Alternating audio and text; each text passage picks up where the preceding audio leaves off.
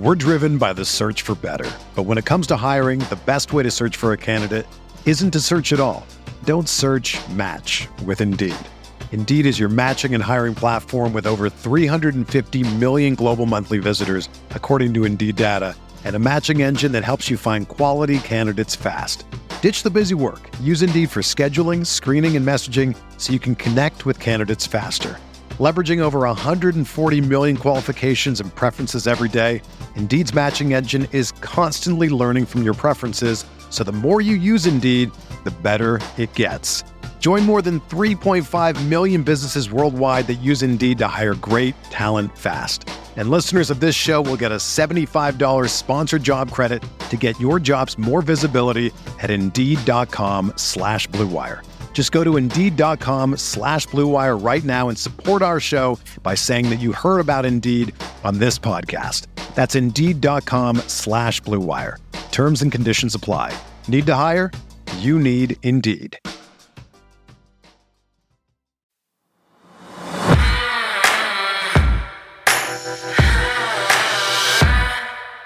Welcome into the vault. It is Wednesday, September 6th, and as Sarah and I have been plugging for days now, we're really looking forward to bringing back our weekly guest preview episodes where we take a look at the Ravens' opponent. And bottom line is, Sarah, as you know, when there's 32 NFL teams and you have to be so incredibly invested in just one like we are, there's only so many hours in the day that we can really get to know and familiarize ourselves with, especially on a weekly basis, the other teams that the Ravens are going up against. So instead of trying to convince ourselves that we know them as well as a guy like John McClain does, we're bringing in one of the all-time greats for the Houston perspective, because the Ravens and Texans kick things off week one this upcoming Sunday. It's a 1 o'clock kickoff from M&T Bank Stadium. So, Sarah, I just got to give you his credentials. I know you already know, but we wanted to get John on here because this is who I call, respectfully, one of the OGs in football. He's a member of the Pro Football Hall of Fame Selection Committee. He's the Pro Football Hall of Fame Seniors Committee member. He's a Texas Sports Hall of Famer Selection Committee honoree. He works with Sports Radio 610 in Houston. He does columns. He does podcasts. And he's on the Texans flagship. He is Texans football. So very much looking forward to bringing John on today. Hey, for week one, it's already exciting. I don't know that we could start off restarting the weekly guest than with John McClain. I'm so excited to talk to him. Without further ado, let's bring him on. John, thanks so much for stepping inside the vault. And how was your off season and what was it like in Houston? Because talk about tumultuous. There was plenty of change over the last year or so. Yeah, people are fired up because D'Amico Ryans was brought back. Every team that had an opening wanted him. He turned down all opportunities other than Denver. And after the Texans, he had agreed here, Denver made him another offer, and they offered him $2 million more a year. And he told his agent, hey, the Texans are offering enough, 6-year contract. People were pumped, former players, current players. I've known, this is my 47th year covering the NFL. First 45 for the Houston Chronicle, and I had known D'Amico since the day he was drafted in 2006. So he's kind of like a hometown guy because he played here. He was respected as a player, and then he met his wife here. They were married here. Their kids were born here. They were building a house here, and they started a home for wayward boys during the pandemic here. So they've had so many Houston ties. He said it was my dream job. He came back. They drafted C.J. Stroud with a second pick, traded up to get Will Anderson Jr., who's the favorite to be NFL Defensive Rookie of the Year with a third overall pick. People are fired up, but they're still going through a rebuild. It's technically, they've been bad 3 years in a row, 4-4-3 victories. But this year's third year of their rebuild, Nick Caserio, the GM, tore it down to the foundation and started over, and he had one hand tied behind his back because of trades Bill O'Brien made to knock out 2 number 1 picks and a number 2. And a lot of those moves that O'Brien made as a general manager backfired.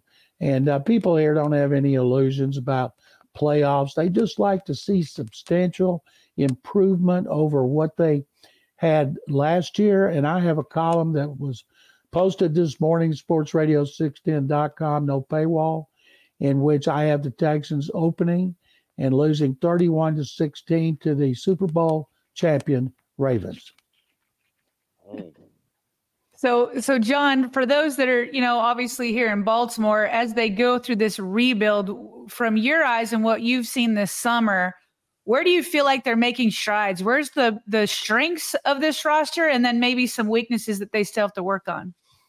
They need a lot of work at a lot of places. I mean, a lot of places. And it starts with their offensive line. We thought they were missing 3 starters, all of whom were hurt in the last week of training camp, but it's 2. The right tackle, Titus Howard, who had surgery on a broken hand first week of August, is going to start, but he's going to have to play with a club. And then they have a new left guard and a new center. Their offensive line here is always an issue. They're on their 4th coach in 4 years. And they would like to have stability and talent and everything you need up front, but they just haven't been able to do it. And that affects the running game. And their best player on offense is their left tackle, Laramie Tunsil. And their second best is Damian Pierce, the running back, who had almost 1,000 yards last year. And then he missed last 4 games, most of the 5th one before that, when he had an ankle injury. So he might have been up around 1,300 yards. So they need to run the ball. D'Amico Ryans brought in Bobby Slowick, a longtime Cal Shanahan protege.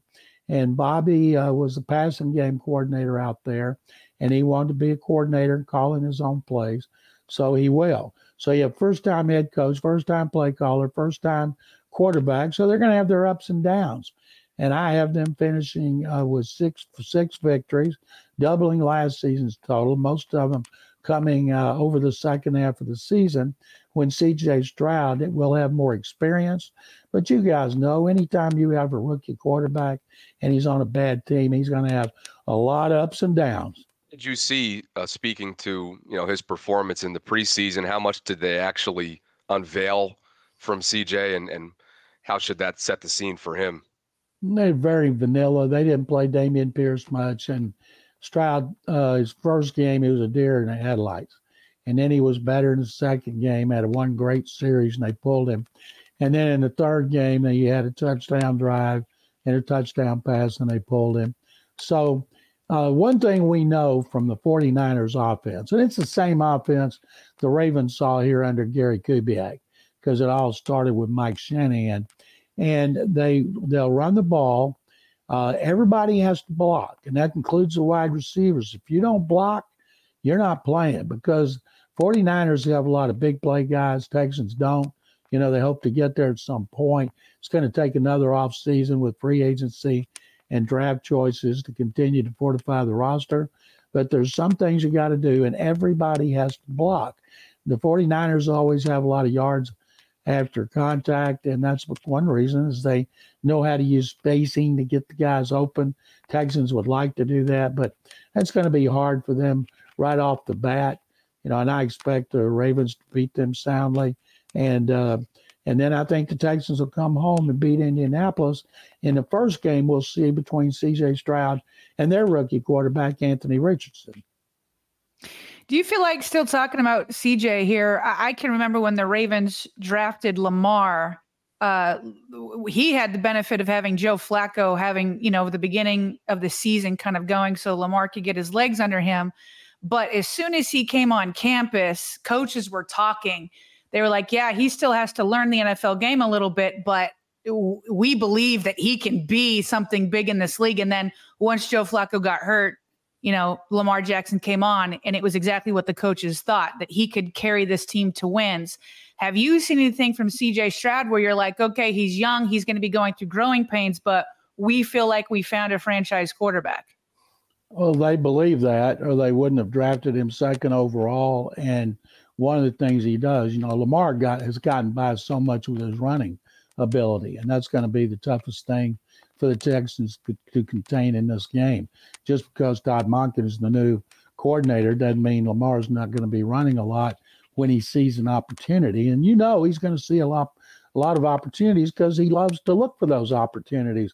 So C.J. Stroud is not a runner. He can run.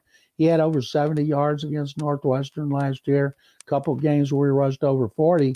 But as he told us, he said, I've been stupid to run the ball because I had such great receivers for 2 years, and they were always open. So I had to get them the ball. If I didn't, I would have never heard the end of it. So he can move, not like Lamar Jackson, because not many do. And the best thing we've seen from him so far is his ball placement. He's very accurate. Now, he hadn't had a lot of time to throw in the preseason. I don't expect him to have a lot of time to throw in this game. I think there'll be a lot of short drops, quick releases, a lot of short and intermediate passes, because they don't have a great receiver. They don't have a go-to receiver. The only receiver on this team who is capable of scoring every time he gets the ball is Tank Dell, a third-round pick from the University of Houston, who's 5'8" and 165. And they didn't play him much in preseason, but when they did, he was instant excitement. It's a good chance he's going to return punts. He plays outside. He plays inside. Last year, he was second in the country in touchdowns, catches, first in touchdowns, first in yards. That kid can get the yards after the catch. But most of them are short and intermediate receivers, and two of the starters, Robert Woods and Nico Collins, have been coming off injuries, so they don't really know for sure what the receiver. They just know they need somebody to emerge, and he's got Dalton Schultz, the Cowboys tight end, signed a 1-year, $9 million deal, and I expect him to end up being the leading receiver because he runs those routes close to the line of scrimmage, in which that's kind of a safety valve for a rookie quarterback. Outside of Titus, John, how big of a concern is protection, with that offensive line? It's a huge concern. It's always a concern. I look at like Next Generation Stats and Pro Football Focus and ESPN, and they have them rated like anywhere from 16 to 20th. And I'm like, what have they been watching? This offensive line has struggled for years. And one of the reasons is they keep changing coaches. It should be illegal what they're doing to those players, bringing in new coaches, new systems, new terminology, new responsibilities every year. So it is an issue until it isn't, and we don't know if it's going to be at a point where it isn't, because they do have a rookie center, and they got a left guard, Josh Jones, who was acquired in trade 2 weeks ago, who's never played left guard, and Titus Howard's playing with a club. So nobody knows how they're going to do as a group, because two of them are new and the other one's coming off an injury against a very good defense. Hey, John, you had mentioned the third overall pick, Will Anderson. You said it. I had seen it. I've been seeing it around. Lots of buzz with him for perhaps the defensive rookie of the year. Do you feel like what you've seen maybe at training camp in the preseason, is he living up to that? What is he showing you in what you've seen? They didn't play much of the games, but ever since he got here, he's been something else. Now, J.J. Watt only had 5.5 sacks as a rookie, so he didn't set the world on fire. They haven't had a double-digit sack guy here since Watt had 16 in 2018, but he's certainly capable. They line him up in that wide 9. They don't want to slow him down, thinking, dropping into coverage, things like that, trying to get too cutesy. They want him to play the run, of course, and get the quarterback. He was a star from his freshman year at Alabama. A lot of these players had one great year in college. He had 3. And his sophomore year was phenomenal. And he's listed at 246. That was his college weight. The Texans roster, you can't count on it at all because they never update the weights. He told us he'd worked his tail off to get up to 260 so he could take on the tackles and the tight ends. And he's a defensive player. Every time the ball snapped, I'm going to be watching him. Speaking of who you watched, you watched Jadeveon Clowney for a good chunk of the early part of his career, of course, launching in Houston. The Ravens bring him in sort of last minute this offseason. What do you expect from him? He's on the other side of 30 now. The mercenary. It's amazing. Jadeveon turned down a contract here. I think it was $75 million, might have been $85. And the reason was he already had J.J. Watt making $100. You can't have two defensive ends making $100. And Clowney, he underwent microfracture surgery as a rookie. And a lot of people predicted his career would be over and he'd never be the same. Then he had to have 2 other operations on that knee. And when Bill O'Brien traded him to Seattle and turned out to be one of the many terrible trades O'Brien made, Jadeveon's never had 10 sacks. He was always better against the run. When he and Watt and DJ Reader, who stars for the Bengals now, were on the front line, they were prodigious when it came to opponents having to worry about them game planning against the run, against the pass as well. So I like Clowney. He lives here. I hope he does well. I wish that he could tie down a job for several years instead of just floating. And obviously he loves to miss training camp, but hopefully he'll stay healthy and help the Ravens. John, can you give us a little bit more insight into his personality? I mean, he's only been here for 2 weeks, and the way things ended with the Browns, I know that some fans, some media were concerned, like, it just seemed like people thought he wasn't a team guy or whatever. But then to me, it's like, well, it's the Browns. Not a lot of things always end well in Cleveland. Can you give us some insight into his personality and like how much he loves football and how much he's had to overcome injury-wise? Now, he may have changed since he was here. His last year here was 2018, and then O'Brien traded him. But JD, that's what he goes by, is like a big kid. He's fun all the time. People look at him in the locker room when he's cutting up and dancing like he's not serious, but that's not the case. Remember, when he came out of South Carolina, that famous play in which he hit the Michigan running back and his helmet went back as far as the football, that was on a running play, not a pass play. And he told me one time early in his career, I'm better against the run than I am rushing quarterback, but everybody talks like I should be a better pass rusher. So he does take a lot of pride in stopping the run. And for John Harbaugh, that's very important. And so he should fit in like that. Now, with Cleveland last year, he had some quotes where he took a shot at Myles Garrett and all the attention you got. Well, you knew he was gone then. And some people tried to say it was off the record. It doesn't matter. You can't be saying something about Myles Garrett, their best defensive player, team leader, and one of the best in the NFL. And I never ever heard Clowney say anything even remotely controversial. He was always very careful, but a good guy, a fun guy. And I know where he works out here, and he worked his tail off for this season. Now he lands in Baltimore, kind of like Justin Houston did on the other side of 30. Perhaps he gets a chance to sip from the fountain of youth here for the next year or so. And the outside linebacker room, as you may learn or be reminded of on Sunday, John, is very unknown here in terms of what the Ravens have entering this season. So perhaps it could be a good fit for Jadeveon. Is there a specific matchup that you're looking for going into this game? I just got off my regular Wednesday morning show with the Texans flagship, and I told them the run defense, because they have been pathetic against the run for 4 years in a row, and they were by far the worst in the NFL last season. They gave up 170 yards a game. People around the country think the Texans were just terrible to fire 2 coaches after being one and done. If you'd seen the coaching, you'd certainly understand it. And people take a lot of shots at him. Maybe DeMeco Ryans can actually last a second season. Well, he had the number 1 defense in the NFL last year with the 49ers. The first thing they did was stop the run. They gave up like 73 yards a game. Well, if they could they could get down to 140 range, it'd be good here. That's where they were the year before, and they were 31st. So they've got to come out against a team that annually, as you guys know, is a big team running and one of the best in the NFL. They've got to prove, first and foremost, they can contain the run, and it starts with Lamar Jackson, not letting him beat you with his legs all the time. And that's what everybody here wants to see.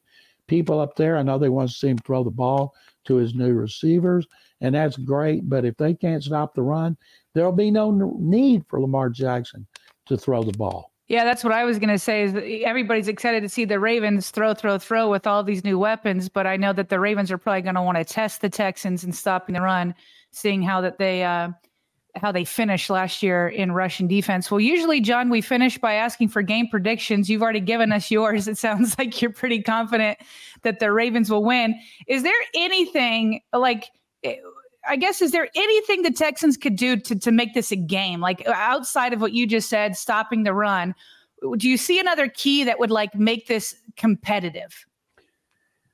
Oh boy. If they could come within 10, which is the spread here, the fans here and media would consider that a victory because they don't have high expectations against the Ravens. I think if they could stop the run, force them to throw, they have a good secondary led by safety Jalen Petrie and cornerback Derek Stingley Jr. And last year the secondary was good, even though Stingley missed 8 games with injuries. And so they do have a good pass coverage. But I would think that, and I would think they would have to control the ball with the running game. That all of a sudden this mishmash group of linemen and the tight ends and the wide receivers would help them block, and Dameon Pierce would rush for more than 100 yards. Devin Singletary started for the Bills the last 3 years, was signed to be the backup. And if somehow they could control the ball, control the clock, keep the defense fresh, then they might be able to make it competitive. But I don't see any way that the Texans could win this game. Sarah, something that we may have overlooked in that first couple minutes. John, did you say that, speaking of predictions, you have the Ravens winning it all this year? Is that what you said? I said that. I do. I've got that in my column. And the reason is when they won the Super Bowl over San Francisco, I picked them to win it. I got all kind of attention for that. One year I picked Philadelphia to lose the Super Bowl, and they did, and I got all kind of attention. So I like to pick teams that others aren't picking. Now, we know the Ravens are going to be good. The division is so tough, but everybody's picking Cincinnati. But everybody's picking Cincinnati so much it almost makes me think it's just too much. And I don't think Pittsburgh's going to win it. I don't think Cleveland is going to win it. And so I have, going out on a limb, 2 playoff teams for last year that didn't do much, and that is Baltimore beating Seattle in the Super Bowl in Las Vegas. Wow. Did you have an AFC road for them? Do you predict the wild card division and AFC championship? Yeah, I picked the AFC championship game. I got tired of messing with the wild cards. And I have Seattle beating San Francisco, poor old 49ers, lose another NFC championship game, and I had the Ravens beating the Chiefs. Wow. Oh, John, you are just making Ravens fans happy right now. Well, I mean, the odds are it's not going to happen. But if I'm right, like I was the last time when I picked Baltimore, you guys feel free to call me back and call me a genius. No kidding, yeah. And Sarah, I'd never get called that. Coming off our prediction episode, Sarah, I love the boldness right here. If you're going to do predictions, you got to be bold. That's exactly what John does. John, your favorite spot when you're in Baltimore? What do you do when you come to town? Well, my wife and I have a home just outside of Annapolis on the Chesapeake Bay, and she loves crab. She grew up in Silver Spring, and she knows every place around there. And her favorite place is LP Steamers. As soon as we get there, we got to go to LP Steamers, and she orders about 20 pounds of big crabs, and I sit there watching her crack them and eat them for 2 hours. Yeah, good for you guys. I had no idea that you spent time up here. So awesome. We love Baltimore, love the Baltimore area. Where we live is actually called West River, close to Galesville. We're just 10 minutes outside of Annapolis. And we love Baltimore, Annapolis, and D.C. and the Chesapeake Bay. So most of us can probably agree. It's just straight up more fun to be there for live Ravens football. And when you need tickets, Ticketmaster's got you covered. As the official resale ticket marketplace of the Ravens, Ticketmaster has a wide selection of fully verified resale tickets. Their interactive seat map gives you 360-degree previews of your section to make sure you have the best view of those pivotal plays, and mobile tickets make getting in on game day a breeze. You can even customize your Ticketmaster app to rep your team's colors. Plus, if your plans change, Ticketmaster gives you more flexibility to sell or transfer your tickets. So do yourself a favor and find verified resale tickets today by visiting Ticketmaster.com/Ravens.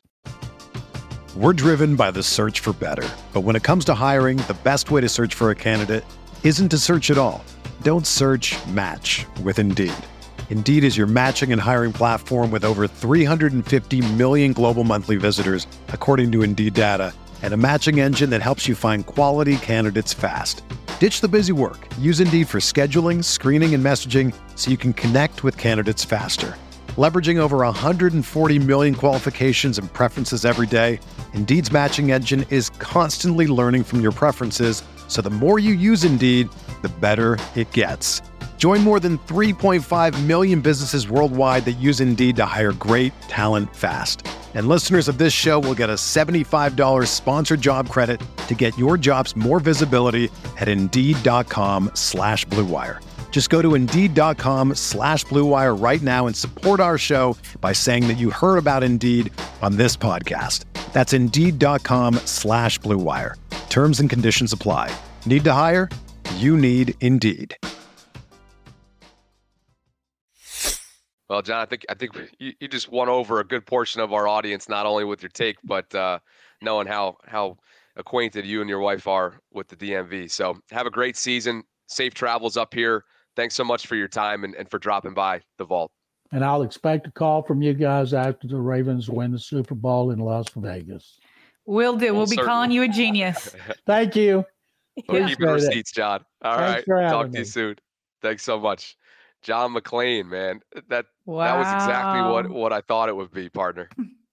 What's funny is, like, I'm glad you brought that back up, because I heard him call them the Super Bowl champion Ravens, but in my mind, I was like, maybe he's just giving respect for like the last 2 times that the Ravens won it. Like, I didn't realize that he was giving a bold prediction right off the top. And he says it, he's like a classic. I know he does radio now, but he's grown up in print. He said it in such a classic print journalist kind of way. Like a broadcast journalist would be like, and then we're gonna win this, you know what I mean? Just like make it, huge and passionate. He just kind of said it so like even keel with his voice. So great guest to have on. That's hilarious. Like the fact that he would be potentially, touting a championship from 10 years ago and 23 years ago, right? Coming off the top with that'd be hilarious. But yeah, I caught that and I was like, all right, we got to probably revisit that. I think he meant this year. And so that's why I wanted to make sure that we circled back with him. But yeah, I mean, he said it 46, 47 years. I think he's been covering football. So he's just a savant. That's why I really wanted to have him on. I had no idea his roots or his connection to the area, which is pretty cool. You know that I spent a good chunk of my summer earlier on the Chesapeake Bay as well, working with a boat rental company. So that was kind of cool. But yeah, I mean, you want to spend a couple of minutes just kind of unpacking some takeaways here? I liked what he had to say about Jadeveon. Yes. I think he's got great perspective on him. And remember, Jadeveon spent a good chunk of his career in Houston. He was drafted by the Texans, and that's where he became Jadeveon Clowney, So I like the fact that, it seems as if last year in Cleveland, speaking to his personality, I'm so glad that you followed up on that, because I was thinking about doing that as well. It seemed as if last year was sort of an outlier, which is good. And hopefully that kind of eases the minds of Ravens fans. Yeah, I really like that insight too. He also had mentioned, which I hadn't heard before, because again, we're looking from the outside in, but he said he had put out there that perhaps JD, and that's, I like that we have that nickname. He mentioned that perhaps Jadeveon thought he was off the record. And John said, that doesn't matter. And like, I kind of do think it does matter a little bit. Like still, I mean, I'm not talking bad about you behind your back, right? Like I'm not doing that, but there is still a line. Like sometimes you get frustrated. Like I go to my husband, and again, husband's different from a journalist that you think you're talking to offline, but I do think that makes a difference. I do think that makes a difference to publicly. I think it's okay to have frustrations with your team, with your teammates, with your coaches. Hopefully you're working that out inside.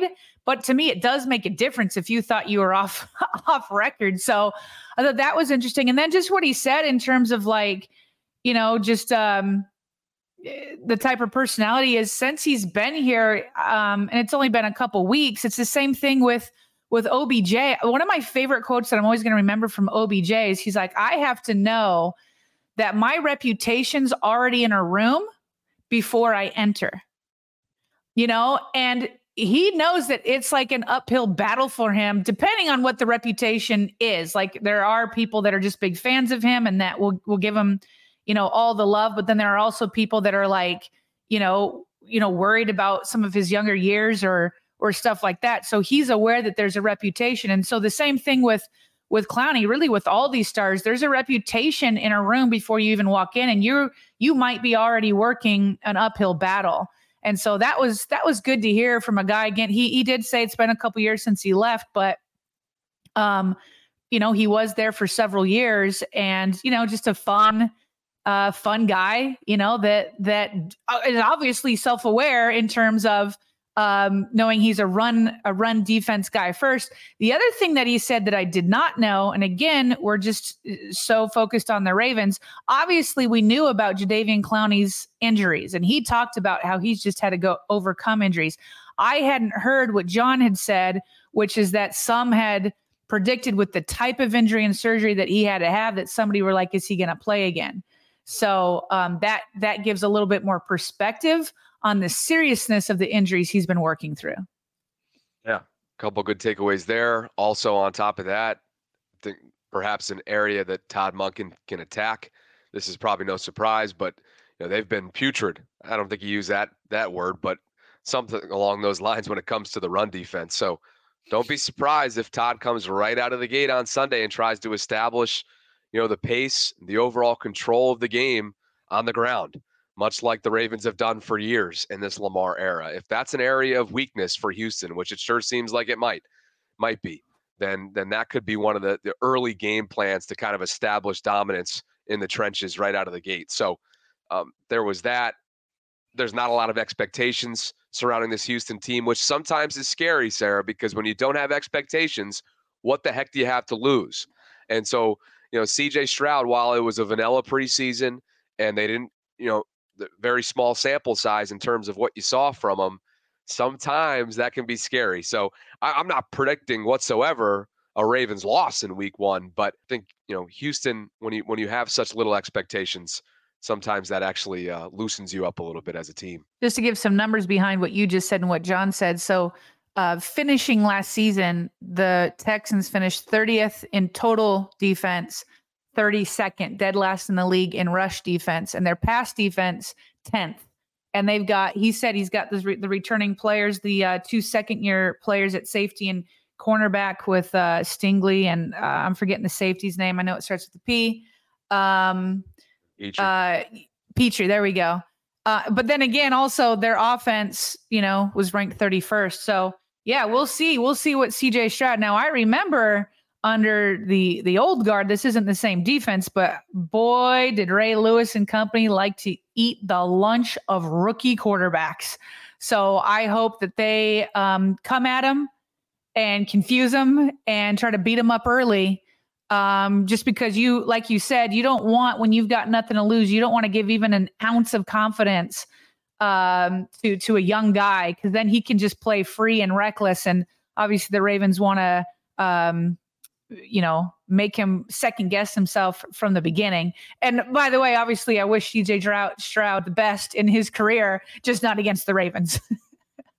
JK might be licking his chops based on the game plan here. Now that I start to think about this a little bit, sink our teeth into the game preview. It's funny. He mentioned John did Derek Stingley Jr., who's one of the cornerbacks for Houston. And something popped up in my head. You know where I'm going with this? No. So Derek and Patrick Queen have LSU ties. Do you remember their flirting over Twitter back in I can't remember if it was after the draft. I think we did an episode on it, or at least it was a portion of, maybe it got like a topic or something back when we were doing more structured episodes. But that was when I was a big believer that PQ was gone, or PQ was upset, or PQ. Now we just talked, Jeff Zrebiec kind of sort of revealed what really went wrong with Pat and the Ravens this offseason. It was mostly about the negotiation process, not drafting Trenton, not declining the 5th-year option, all of that stuff. But I do remember when those two were going back and forth on Twitter with a bunch of different emojis and thinking to myself, is PQ heading to Houston? But that feels like a lifetime ago based on what this offseason was like. That does feel like a a decade. It feels like everything feels like forever ago in this offseason, just because I feel like things were turned around so quickly. One other takeaway, and then we can maybe give our own predictions and end here. Him talking about Bill O'Brien and the moves that he made and how it's reverberating years down the line. It just reiterates to me, and I mean, obviously he's an extreme example. Like there was so many bad moves that he made, but it reminds me that what you do this season has effects next season and maybe the season after and all of that. Like, these off seasons are absolutely so critical that at the very least you don't make idiotic moves that like the ones that he made, but even more hitting on a draft or anything like that. And so this is an offseason where the Ravens were a little bit more out of characteristic with void years and all of that. And so it's like you have to pick your pockets or pick your moments of when you want to do that. Because, we are, if like OBJ isn't re-signed or some of these void year guys, we're already going to have a lot of dead money. And it's worth it if you do what the Rams did and you actually win it all, right? It's worth it. So I do like that EDC is mostly measured, rarely overpays, and then picks his moments when he does. And it seemed like a good time to do so when you were trying to turn this offseason around and get your franchise quarterback here with, the OBJ signing and some other void years. But man, to just have 3 or 4 years where you're winning 3 games, 4 games, all of that, joy, the comparisons are the thief of joy, right? If you were constantly comparing the Ravens to the Chiefs, which you should do because that's the standard, it sometimes makes you feel like, man, what are we doing wrong? Then other times you compare them to somebody like the Houston Texans, you're like, oh, I'm glad that we're like in the conversation every single year. So you kind of have to do both to like be grateful for the organization that you have, but at the same time, never be satisfied, because you do have to knock off people like the Chiefs, which he's predicting the Ravens do this year. Yeah, and John was very adamant about the changes, the turnover in Houston. 4 head coaches in 5 years or something along those lines. Like, there's just been so much change. It's hard to establish camaraderie, much less like consistency in the midst of so much change and turnover. So again, we just want to say thanks to John McClain for popping on the show. You can follow him on Twitter at McClain_on_NFL. He's got huge following, very, very well known in the business. And so it was great to kind of kick off our season. And by the way, I tweeted this out. We would love to hear from you based on, I remember getting some emails last year about, just fans showing appreciation to our game preview episodes, because it allows them to familiarize themselves and get themselves smarter before they actually watch the game itself from the opponent's perspective. So goes without saying, we would love your recommendations, requests on who you want to hear from weeks 2 through 18. So be sure to hit us up on social media or via email at BaltimoreRavensVault@gmail.com with those submissions. Let's do our predictions, then we'll jump. So basically, as John mentioned, the Ravens are favored, 10-point favorites as of the time of this taping, Wednesday the 6th. The over-under is set at 43.5. I think the Ravens are going to win this game. I think they're going to be north of the 30-point threshold in Todd Monken's debut. I'm going to go 35-20 Ravens over the Texans week 1. We've already talked about their dominance in week 1. They're over-prepared week in and week out. Lamar's career on week 1 is nothing short of stellar. And I think they kick things off against a weaker opponent in Houston with a week 1 win inside the bank, 35-20. Yeah, the Ravens under John Harbaugh are 11-4 in kickoff weekend. They've won 6 of their last 7 openers. I don't think that's going to change. I've got the Ravens 30-17. Yeah, I just have a hard time thinking that the Houston Texans are going to come into Baltimore with the vibes that are going on here with the new offense.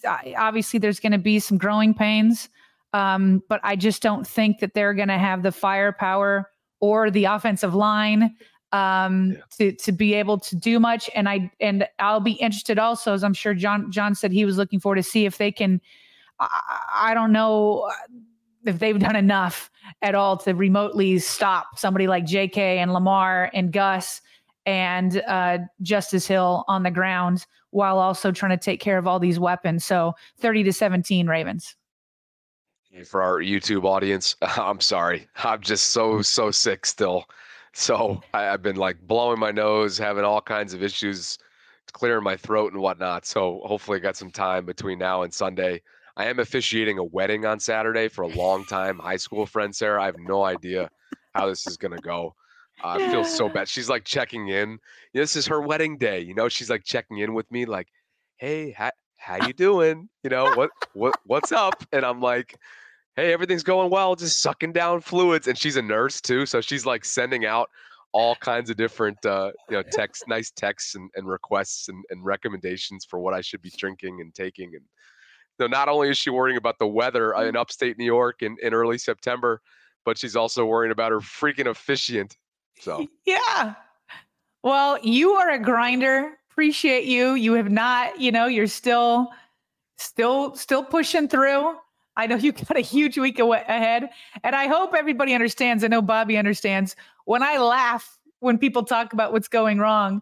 Like when I just keep getting hit in my own life, I laugh because it's a better alternative than like curling up in a ball in like the fetal position and like crying about like, oh my gosh, I have a wedding. Oh, in week 1. Oh, and I got to be out there for the pregame. Oh, and I'm still doing all these videos in between. Like, and I still got to drive back down to Baltimore at some point, probably losing sleep some more. Like, I'm just thinking about everything that's hitting you.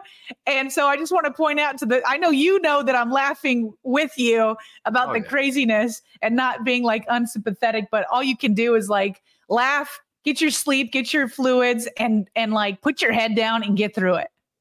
I appreciate that I have all this on my plate. We're blessed to have all this. Yeah, on our plate. You're right. You know, I'm pumped for this weekend. I mean, just the fact that this new season is kickstarting and everything that went into this off season, new partnerships, more to come announcements wise before the week's over.